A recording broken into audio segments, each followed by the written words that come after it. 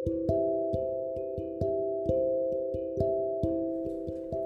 xin chào các bạn, chào mừng các bạn đã đến với một cái podcast tiếp theo của Dang HNN mình. Trong một khoảng thời gian rất là dài, mình đã suy nghĩ về cái việc mà làm thêm podcast cho các bạn. Bởi vì như các bạn đã từng nghe podcast của mình thì các bạn cũng thể thấy rằng là trong khoảng thời gian đầu tiên khi mình làm những cái audiobook để có thể phân tích một số cái ý tưởng từ những cuốn sách, và mình có dành thời gian để đọc những cuốn sách đó trong khoảng thời gian mình làm cái podcast. Sau đó thì mình dành thời gian để phân tích những cái bài học mình học được từ những cuốn sách đó. Và năm 2018 đến khoảng 2019 thì mình cũng đã làm những cái thứ đó và mình được nhận khá là nhiều cái sự ủng hộ của các bạn. Thì khoảng thời gian này thì mình muốn tận dụng những cái khoảng thời gian rảnh. Trong cái khoảng thời gian mình làm kinh doanh và bên cạnh việc sản xuất video trên YouTube thì mình chỉ có thể làm những cái podcast đơn giản như thế này. Và như thường lệ thì mình sẽ có thể là đưa ra một số cái trải nghiệm cá nhân, bài học cá nhân để có thể là chia sẻ với các bạn trong cái hành trình phát triển bản thân, rồi là mình trải nghiệm trong câu chuyện làm kinh doanh, cũng như là mình có cái đam mê là phát triển cá nhân, nên có cái gì thì mình sẽ đưa ra một cái chủ đề nào đó và có thể chia sẻ với mọi người thông qua những cái podcast như thế này. Thì thông thường để có thể làm một cái podcast như thế này nó sẽ tiết kiệm thời gian hơn khá là nhiều so với video. Bởi vì thông thường làm podcast thì mình sẽ không phải quá dành thời gian để chỉnh sửa phức tạp, mà chỉ đơn thuần là cho vào một cái phần mềm và sau đó thì upload lên một cái nền tảng của podcast. Thì rất là hy vọng mọi người khi nghe được cái podcast này thì có thể chia sẻ với những người mà nó thực sự là, tức là đang trong cái tình trạng rất là cần nó. Và mình cũng chỉ chia sẻ những quan điểm cá nhân của mình về những thứ đó. Vì thực sự là như các bạn đã biết thì trong quá trình mà mình làm những thứ này thì nó sẽ có rất là nhiều những cái thất bại và thành công khác nhau. Và mình hy vọng là có thể chia sẻ cái hành trình phát triển cá nhân cũng như là những cái việc mình làm kinh doanh như thế nào. Quay trở lại với cái chủ đề chính của cái podcast này thì ngày hôm nay thì mình sẽ nói về những cái business, những cái dự án trong cái tuổi trẻ của mình, từ cái thời điểm mà mình bắt đầu làm kinh doanh cho đến thời điểm này khi mình bắt đầu động đến một cái việc kinh doanh nó thực tế hơn với những cái sản phẩm vật lý, đó chính là những đôi giày chạy. Vậy thì cái quá khứ của mình, cái thời điểm mà mình tìm được cái câu chuyện là mình bắt đầu thích được làm những cái thứ mới. Tức là nếu mà các bạn đọc quyển sách Giỏi Tiếng Anh Không Phải Tất Cả của mình thì trong khoảng thời gian đó mình chia sẻ với các bạn khá là nhiều về cái tư duy là underdog và cái tư duy là change maker. Và những cái tư duy này, những cái việc mà mình trải nghiệm thì mình phát hiện ra một điều rằng cái việc mà đi làm cho một công ty, làm thuê cho một công ty nào đó thì nó không phù hợp với cái sự nghiệp của mình. Và mình liên tục, kể cả thời điểm này với cái Shoe Dog Project của mình, nếu mà mình có thất bại thì mình vẫn sẽ có thể là chấp nhận đi làm thuê một khoảng thời gian, và sau đó thì mình vẫn start với một cái business mới. Và đây là cái tính cách con người của mình. Thì kể qua với các bạn thì cái khoảng thời gian mình bắt đầu vào đến đại học ấy, thì mình bắt đầu vào đến trường kinh tế quốc dân. Và lúc đó ước mơ của mình chỉ là ra trường với một tấm bằng giỏi, và sau đó thì có thể xin được một cái công việc tốt ở một công ty nào đó với mức lương gọi là ok. Và đó là một cái kịch bản mà khá là đẹp khi mà tất cả mọi người trong xã hội, rồi là bố mẹ, rồi mọi người vẽ ra nó như vậy. Và thậm chí trong đầu lúc đó nó cũng là những cái thứ như vậy. Nhưng mà trong quá trình trải nghiệm để có thể thực làm và thực học và thất bại như thế thì mình cảm thấy là cái công việc mà từ 8 giờ sáng đến 5 giờ chiều và tối về thì đi ăn đi uống, sau đó lại chờ đến một ngày tiếp theo để có thể là lặp lại một cái quy trình như vậy, và đợi đến ngày cuối tháng hoặc là đầu tháng để có thể nhận một cái mức lương nó giới hạn như vậy, thì mình cảm thấy là nó không thực sự thỏa đáng đối với công sức của mình bỏ ra. Nếu các bạn có thể tưởng tượng như thế này, với một người mà có thu nhập khoảng 20 triệu một tháng chẳng hạn, với một người mà đi làm đến khoảng 8 đến 10, thậm chí mình thấy có những bạn làm đến 12 tiếng một ngày, và cũng có những người vẫn kiếm được 20 triệu một tháng nhưng mà người ta thì làm rất là ít. Khoảng thời gian một tuần người ta chỉ làm khoảng 5 đến 7 tiếng một tuần. Tức là mình một tuần tổng thời gian người ta bỏ ra người ta làm ấy, thậm chí có những người mà người ta còn có những cái nguồn thu nhập thụ động khác kinh khủng hơn rất là nhiều, và người ta không phải chịu cái áp lực từ công việc, từ KPI, tất cả những cái thứ đó. Thì khi mình bắt đầu mình vào đến trường kinh tế quốc dân và mình bắt đầu mình học, và mình càng ngày mình càng nhận ra rằng hóa ra trường đại học nó là một cái lò đào tạo ra những công nhân gọi là xuất sắc. Tức là trường đại học sẽ cố gắng trang bị cho các bạn tất cả những cái thứ mà nó phù hợp nhất để các bạn có thể sẵn sàng gia nhập vào cái lực lượng workforce, tức là lực lượng lao động. Và các bạn sẽ kiểu là vác hồ sơ đi xin việc khắp mọi nơi, và sau đó thì sẽ ứng tuyển vào một số cái vị trí mà ở cái vị trí đó người ta sẽ yêu cầu các bạn với một số cái kỹ năng đặc biệt nào đó. Mình muốn nhấn mạnh một điều, đó là cái việc làm thuê như vậy, cái việc mà chúng ta cố gắng cải thiện những kỹ năng đặc biệt nào đó trong một cái vị trí nào đó, ở một công ty nào đó, nó hoàn toàn không phải là xấu. Làm thuê không phải là xấu nhá. Nhưng mà nếu mà các bạn nghĩ rằng cái câu chuyện là để có thể là trở thành một người làm thuê giỏi, và những người mà thực sự là những entrepreneur, tức là những cái người mà người ta sẵn sàng, người ta có thể là đứng ra để có thể làm ra một cái thứ gì đó của riêng họ, để build up ra một thứ riêng họ, thì hai cái người này, hai cái thành phần người này nó hoàn toàn khác nhau. Vậy thì mình sẽ nói luôn ngay từ đầu cái podcast này như vậy, để các bạn có thể hiểu rõ rằng mình không phản đối cái việc làm thuê, và mình gần như là mình hoàn toàn ủng hộ những cái người mà họ chọn cái con đường đó. Tức là mình cũng đã ngồi và trò chuyện với rất là nhiều người làm thuê, thì họ cũng có cái philosophy, tức là cái cách sống, cái cách suy nghĩ của riêng họ. Ví dụ như kiểu họ không bị áp lực thường xuyên. Nếu mà các bạn khởi nghiệp, các bạn làm một cái dự án kinh doanh nào đó, hoặc là các bạn sẽ tự khởi sự một cái gì đó, thì các bạn sẽ phải có rất là nhiều cái thứ các bạn lo lắng thường trực thường xuyên. Nhưng những người đó thì người ta chọn một cái công việc nào đó nó êm đềm hơn. Cuộc sống của họ thì họ không cần quá là những cái thứ gì đó nó màu mè, nó không quá là thách thức, mà họ chỉ cần một cuộc sống êm đềm thôi. Thì với Dang HNN thì mình sẽ không đánh giá việc đó là xấu hay tốt. Nhưng với bản thân Dang HNN mình đã dành thời gian để đi làm thuê cũng có, tự làm riêng, thất bại, sắp mặt lờ rồi cũng có, xong rồi lại quay trở lại với một cái project mới. Và trong suốt một cái quá trình mà mình cố gắng mình làm kinh doanh và tất cả những thứ đó như vậy, thì mình nhận ra rằng là những cái thứ mà mình làm trước kia nó sẽ tạo nên tính cách của con người của mình sau này rất là nhiều. Thì ngày hôm nay mình sẽ nói qua về những cái project, những cái thứ mà mình đã từng thử làm và từng thử để có thể nhận ra và tạo nên, hình thành cái tính cách con người của mình thời điểm này. Và với cái tính cách, với cái tư duy underdog của mình như thế này, thì các bạn sẽ thấy rằng đáng là mình sẽ rất khó để có thể dừng lại. Tức là các bạn có thể hiểu như là bởi vì bản thân mình có một cái tư duy phát triển cá nhân, tức là mình có đam mê cái đó luôn ấy. Tức là nếu mà mình đã ở một cái vị trí này thì mình chắc chắn mình sẽ cố gắng vươn lên để có thể đạt được những cái vị trí tiếp theo trong cuộc sống. Chứ mình không bao giờ mình cảm thấy là ở một cái vị trí này mình cảm thấy ok rồi và mình dừng lại ở đó. Nên là cuộc sống của mình lúc nào nó sẽ có những cái lúc up and down như vậy. Và để có thể nói về từng cái project một, thì ở đây nếu mà các bạn xem trên Facebook cá nhân của mình thì các bạn sẽ thấy rằng mình có để 4 cái tổ chức, 4 cái project mà trong tuổi trẻ từ khoảng 18 đến 25 tuổi đến thời điểm này là 28 tuổi mình đã dành thời gian, và mỗi cái project này mình dành thời gian khoảng 2 đến 3 năm để mình có thể build up và có thể rèn luyện chính cái bản thân cá nhân con người mình. Và đó là lý do tại sao mà khi mình bắt đầu mình tham gia chạy bộ đường dài với những cái thách thức nhất định trong quá trình training cũng như làm việc, thì mình rất là yêu cái bộ môn này, và cái tính cách của mình rất là đam mê những cái gì đó nó thực sự nó thử thách và nó khó. Bởi vì quan điểm của mình rất là rõ ràng, đấy là cái gì mà nó khó, ít người làm được thì chắc chắn là xã hội sẽ sẵn sàng trả tiền cho bạn nhiều hơn. Thì trong khoảng thời gian mình bắt đầu đi học đại học thì mình có tham gia thành lập một cái đội sinh viên tình nguyện đồng hương. Và khoảng thời gian đó thì mình bắt đầu vào đến trường đại học, thì mình thấy rằng trong trường đại học của mình, trường kinh tế quốc dân á, thì không có cái đội sinh viên tình nguyện đồng hương. Mình quê ở Nam Định nên mình không thấy có cái đội sinh viên tình nguyện đồng hương của quê mình. Và khoảng thời gian đó thì mình có nhận được lời mời từ một bạn founder học cùng lớp mình thôi. Và khoảng thời gian đó thì bạn ấy có nói với mình là hãy cùng nhau để có thể là thành lập ra tổ đội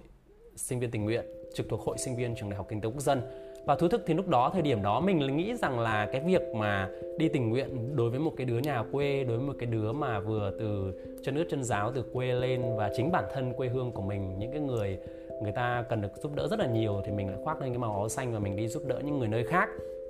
Có nhiều hơn những cái thứ liên quan đến việc tình nguyện như vậy. Đằng sau một cái tổ đội tình nguyện như vậy thì nó có một cái niềm ưa thích của mình với những cái đam mê khác nữa. Ví dụ như kiểu thời điểm đó mình hoàn toàn hiểu câu chuyện đó là làm việc nhóm, những cái kỹ năng cơ bản, những kỹ năng mềm như kiểu là làm việc nhóm hay quản lý thời gian, hay là sắp xếp cân bằng giữa việc học và việc để có thể tham gia những thứ đó, rồi có những cái dự án đi xin tài trợ ở những doanh nghiệp, hay là sau này quan trọng nhất mình thấy rằng mình có đủ khả năng để quản lý cả một đội.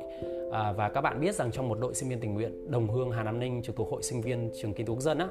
thì bởi vì đó là sinh viên 3 tỉnh Hà Nam, Nam Định, Ninh Bình, nên cái số lượng người tham gia trong một cái tổ đội đó rất là đông. Mình vẫn còn nhớ khoảng thời gian năm thứ 2 đại học, mà khoảng thời gian đó mình đã quản lý khoảng 180 bạn.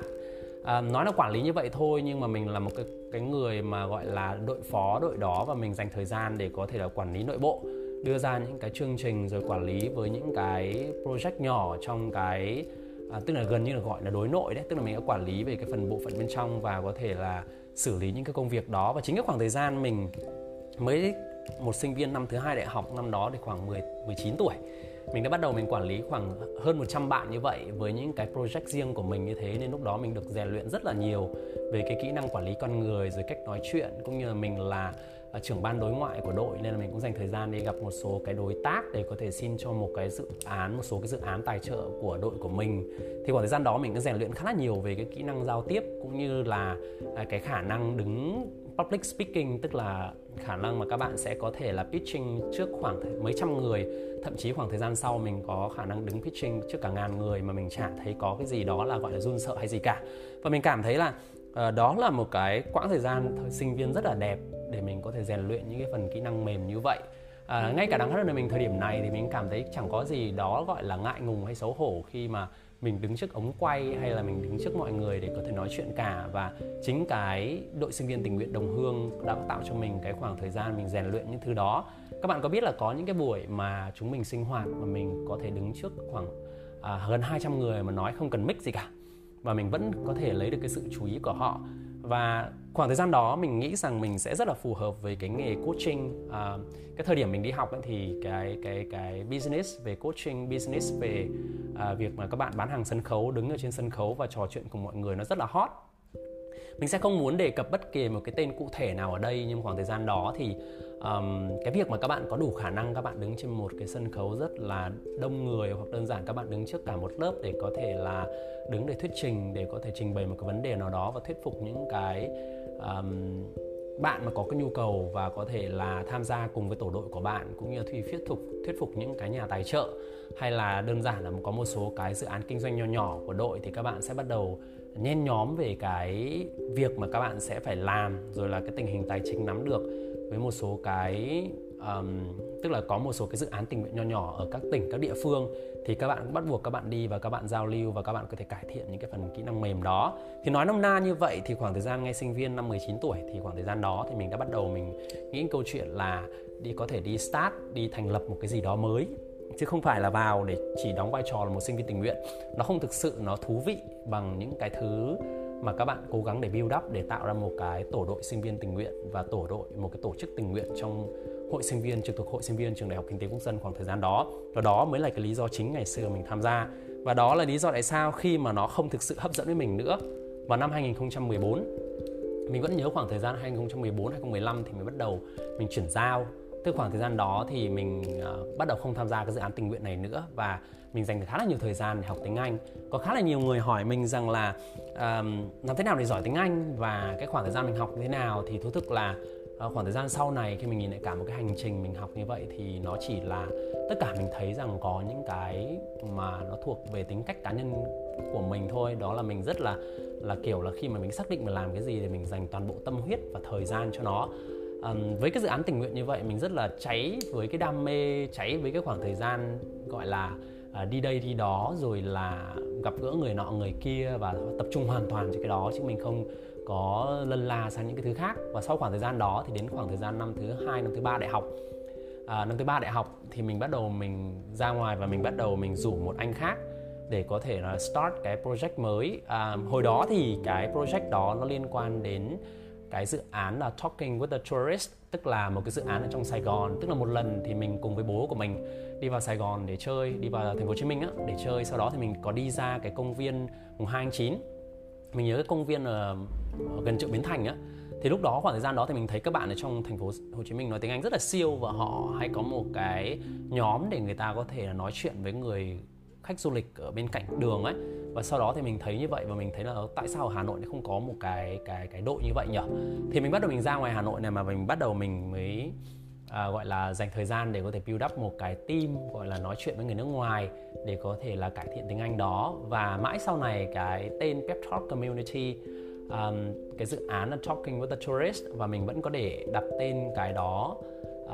gọi là học tiếng Anh đường phố. Và chính cái phần này sau này nó tạo lên cái kênh YouTube học tiếng Anh đường phố của mình. Với cái dự án Pep Talk Community này thì nó chỉ rất đơn thuần, đó là một cái lớp học tiếng Anh giao tiếp và kết hợp với cái khả năng thực hành với người nước ngoài bằng cách là trở thành tour guide và có thể là dẫn khách du lịch đi thăm thú ở Hà Nội và sau đó thì các bạn có thể là nói tiếng Anh với những cái người nước ngoài để có thể là cải thiện cái phần tiếng Anh giao tiếp của các bạn. Thực sự là đây là một cách học mà đến thời điểm này mình nghĩ rằng nó rất là hiệu quả, bởi vì để có thể nói chuyện thoải mái tự tin với một người nước ngoài, để có thể trở thành tour guide và có thể kiếm tiền được từ các bạn Tây. Tức là thời điểm đó mình hay trêu mọi người là có thể kiếm tiền được các bạn Tây ngay khi mà các bạn còn ngồi trên ghế nhà trường. Thì đó là một trong những cái job khá là khó, chứ không phải đơn thuần là các bạn chỉ cần nói 3 bài 3 câu tiếng Anh đâu. Về khoảng thời gian đó, khi mà các bạn dẫn những cái vị khách đó đến những cái địa điểm du lịch thì các bạn bắt buộc phải nắm chắc cái địa điểm đó có những cái thứ gì hay ho, và các bạn có thể là giới thiệu cho du khách bằng tiếng Anh. Và khoảng thời gian đó thì các bạn sẽ được rèn luyện khá là nhiều. Khoảng thời gian đó mình thấy rằng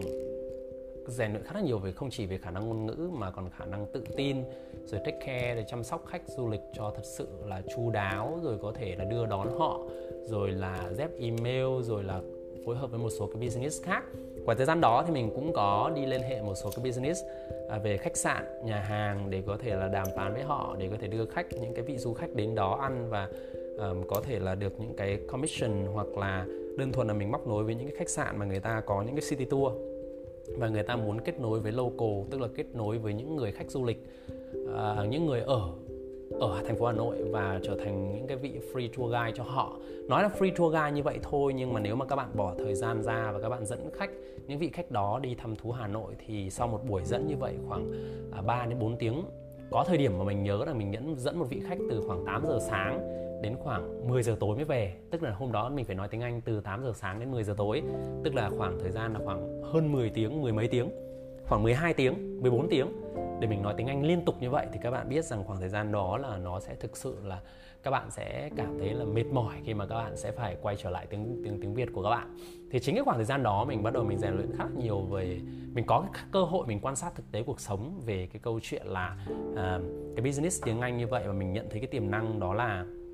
mình có thể kết nối, tức là mình sẽ thuê được các bạn giáo viên và người đó ta sẽ dạy những cái thứ liên quan đến cái tiếng Anh giao tiếp như vậy, và sau đó thì mình sẽ có thể móc nối những cái học viên của mình ở cái business đó của mình với những cái business khác mà có cái nguồn khách du lịch, và sau đó thì những cái vị học viên của mình đó là một cái value, tức là một cái giá trị khác xen vào trong cái quá trình mà họ học ở cái trung tâm tiếng Anh của mình. Thực ra cái thời điểm này nó còn không quá mới và rất là nhiều cái business đã có thể làm cái đó, nhưng mà khoảng thời gian 2014 để có thể làm cái project đó thì nó khá là tham vọng với một cậu sinh viên chỉ có năm 3 đại học như vậy, năm 2, năm 3 đại học như vậy mà khoảng thời gian đó mình đã bắt đầu mình nghĩ đến cái câu chuyện đó rồi, và cũng vận hành được đâu đó. Cái đội sinh viên tình nguyện đồng hương thì nó rơi vào đâu khoảng 2012, 2014. Còn cái Pep Talk Community bắt đầu nhen nhóm thì nó tiếp nối vào đó từ khoảng 2014, 2016. Rơi vào đâu đó khoảng 3 năm để mình có thể làm cái trung tâm tiếng Anh đó. Và mãi đến khi mà mình làm cái trung tâm tiếng Anh này rồi, mình thử làm rồi thì đúng là cuộc sống nó không giống với cuộc đời một chút nào. Khi mà các bạn chân nước chân giáo, và cái câu chuyện kinh doanh nó không chỉ đơn thuần nó là một cái club. Mình hoàn toàn hiểu cái đó. Tức là khi bắt đầu các bạn sẽ start một cái business nào đó, nó không đơn thuần nó là một cái câu lạc bộ, nó không phải là cái thứ mà làm phi lợi nhuận, hay là không cần quá quan tâm về cái câu chuyện là tài chính nữa. Mà lúc đó mình làm và mình không quá để tâm đến cái phần tài chính đó như vậy. Và nhất là những cái phần kỹ năng về kiến thức về sale, về marketing thời điểm đó thì mình làm cũng không có tốt. Nên là mình bắt buộc phải dừng cái dự án này vào đâu đó khoảng tháng 6 năm 2016. Và mình cố gắng, có thể là thời điểm đó thì mình có một đội làm khoảng 15 bạn. Thì đến tháng 6 thì họ nghỉ hết, thì mình cố gắng mình duy trì đến tận tháng 10 năm 2016. Thì mình quyết định mình dừng lại, mình không làm cái dự án Pep Talk Community Talking with the Tourist. Tức là mình không làm cái dự án học tiếng Anh theo kiểu như vậy nữa. Và mình đã quay trở lại để có thể làm những cái video liên quan đến những cái cuốn sách phát triển cá nhân. Tiếp tục để có thể là tóm lại cho các bạn, thì mình vừa kể với các bạn về cái câu chuyện là mình là một co-founder của đội sinh viên tình nguyện đồng hương Hà Nam Ninh này. Mình đã từng tham gia đó và những kỹ năng mình học được là gì này. Sau đó thì mình có thể là skip cái dự án đó, tình nguyện đó, và chuyển dự án phi lợi nhuận đó để chuyển sang một cái dự án phi lợi nhuận khác, đó là Talking with the Tourist, tức là nói chuyện với khách du lịch. Và sau đó thì mình start cái business của mình, đó là dạy tiếng Anh và kết hợp với cái mô hình nói chuyện với người nước ngoài, tức là học viên đến đấy học những khóa phát âm, những khóa giao tiếp, và sau đó thì có thể là chỉ cho họ những cái phần đó. Nếu mà sau này mình làm thì mình sẽ làm coaching, chứ mình không làm cái trung tâm để dạy tiếng Anh nữa. Mình chỉ coaching cho họ, coach cho họ cách để có thể làm thế nào để có thể nói chuyện với những người nước ngoài như vậy, và có thể trở thành những cái free tour guide dựa trên chính những kinh nghiệm bản thân của mình. Và sau khoảng thời gian mình không làm được cái dự án Talking with the Tourist như vậy với cái lớp học tiếng Anh của mình, thì mình chuyển sang cái việc là đi làm với những cái video liên quan đến review sách. Và đấy là cái lý do chính các bạn biết đến cái podcast của mình. Mình bắt đầu làm cái channel sách hay nên đọc. Và khoảng thời gian đó thì mình đặt tên là sách hay nên đọc, và nó chỉ đơn thuần là những cái cuốn sách phát triển cá nhân mà mình đọc trong khoảng thời gian đó, và mình muốn là tóm tắt lại bằng những cái video animation để có thể chia sẻ với các bạn. Thì khoảng thời gian đó là một cái người làm những cái thứ mới. Các bạn để ý tất cả những cái thứ mình làm ấy, nó đều là những cái thứ rất là new, tức là những cái thứ mà rất là mới ở market. Và kể cả cái thời gian này khi mình làm cái shoe dog của mình cũng như vậy, và mình nhìn thấy được cái tiềm năng của nó trong tương lai để mình có thể làm. Và mình đoán thêm một trong những cái thứ mà rất là quan trọng trong việc phát triển bất kỳ một cái thứ gì, đó là các bạn sẽ liên tục các bạn phải cải tiến chính bản thân các bạn cũng như sản phẩm cũng như bất cứ thứ nào đó. Vì nếu mà các bạn không cải tiến thì các bạn sẽ tụt lùi sớm thôi, vì sẽ có ai đó sẽ copy cái mô hình của bạn.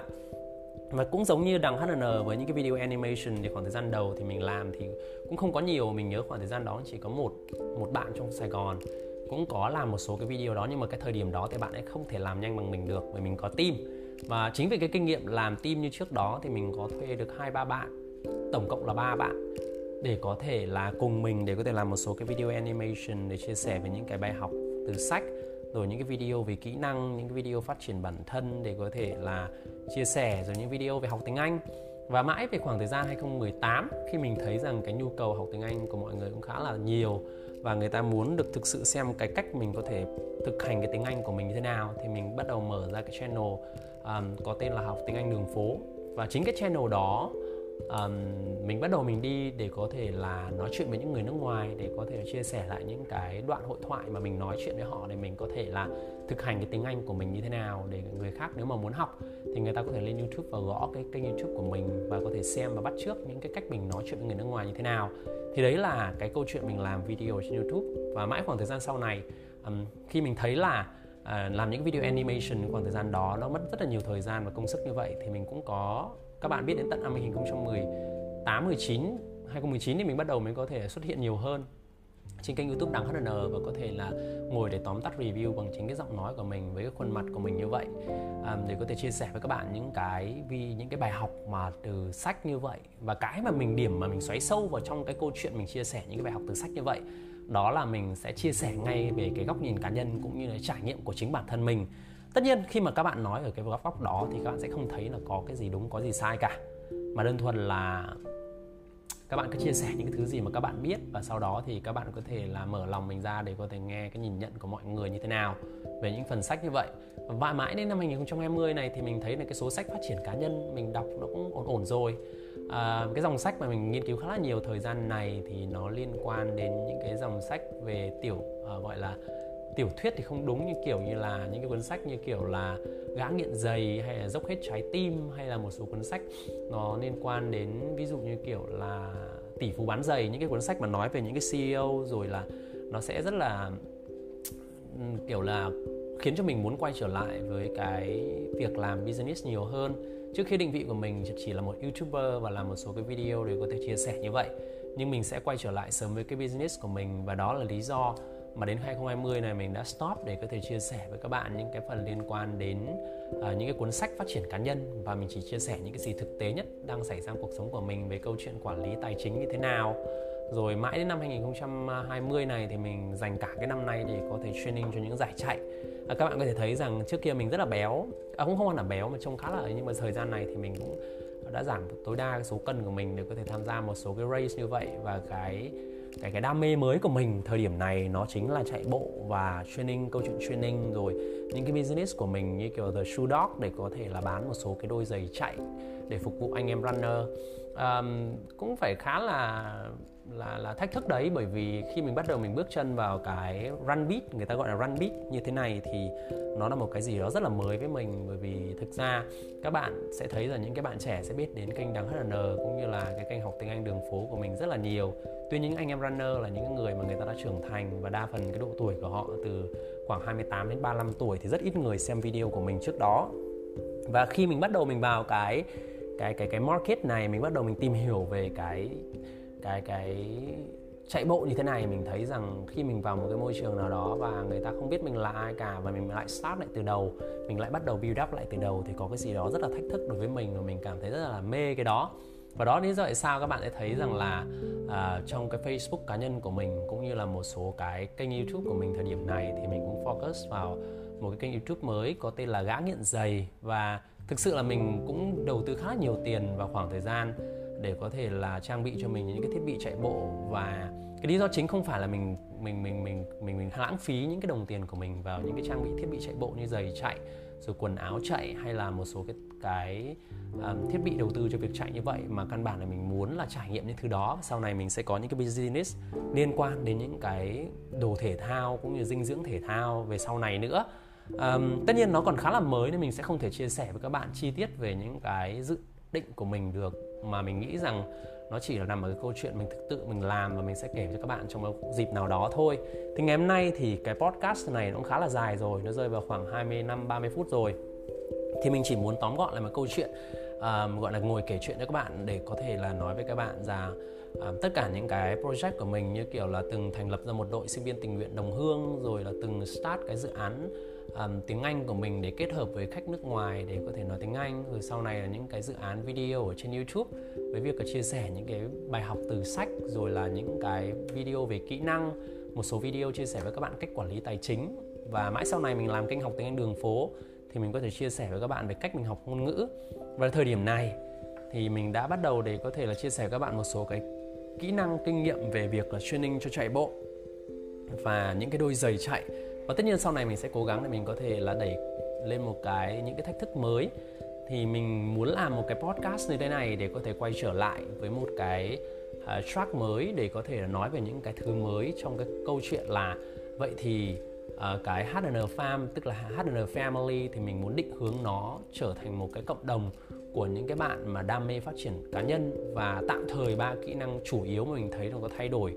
được cái con người của họ trong quá trình đó, đó là những cái phần liên quan đến đọc sách, những cái phần liên quan đến học ngôn ngữ. Ở đây thì các bạn có thể cân nhắc việc học tiếng Anh hoặc là học tiếng Trung cũng được. Cái này là lý do này mình không cần nói nữa, để các bạn cũng biết rằng là nếu mà các bạn sở hữu hai cái ngôn ngữ này thì các bạn khá là tự tin khi ra ngoài để đi làm bất kể một cái lĩnh vực nào đó, hoặc thời điểm có thể là liên quan đến chạy bộ. Vì mình nghĩ rằng cái việc mà các bạn dậy sớm chạy bộ để giữ cho mình một cái thể lực, giữ cho mình một cái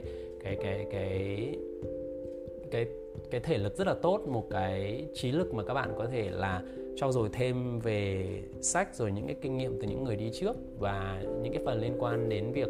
học ngôn ngữ, thì nó là 3 cái kỹ năng chính yếu. Và đó là lý do tại sao mình làm quay trở lại cái việc thành lập ra một cái group như thế này. Và có khá là nhiều người nghĩ rằng khi mình thành lập ra cái group này thì đó là việc là mình bán hàng hay gì đó. Thực ra nếu mà các bạn theo dõi mình trong một khoảng thời gian rất là dài thì các bạn sẽ biết rằng là mình không có nhu cầu để như thế nào đó để thuyết phục ai đó để có thể mua hàng, mà cứ phải đến với tôi là mua đi. Và câu chuyện ở đây mình sẽ cố gắng để mình có thể giúp đỡ được các bạn trong cái quá trình mà các bạn hoàn thiện bản thân các bạn. Mình không phải dạy đời ai cả, nhưng mình sẽ cố gắng để có thể chia sẻ tất cả những cái thứ gì mà mình biết trong cái quá trình mình thực làm như vậy. Và cái việc đánh giá mình như thế nào thì để dành cho những người nghe cũng như những bạn mà đã từng theo dõi những cái video của mình. Và mình rất là cảm ơn các bạn đã đến với podcast của Dang HNN năm 2020. Và chắc chắn là mình sẽ cố gắng để mình làm những cái podcast như thế này một cách thường xuyên hơn, với những cái chủ đề khác nhau, để cho các bạn có thể nghe trong khoảng thời gian mà các bạn có thể training, hoặc là trong khoảng thời gian các bạn di chuyển, hoặc là trong bất kỳ một khoảng thời gian nào đó mà các bạn có thời gian các bạn nghe podcast của mình. Và rất là hy vọng các bạn có thể là nhận được một giá trị nào đó từ những cái podcast như thế này. Mình rất là vui được kết nối với các bạn. Nếu các bạn có thể qua Facebook của mình, facebook.com/Dang HNN3, hoặc các bạn chỉ cần vào cái thanh tìm kiếm của Facebook để có thể gõ chữ là Dang HNN3 thì các bạn sẽ thấy Facebook của mình. I'm a YouTuber, I'm an entrepreneur and I'm a runner. And see you guys next time. Bye bye.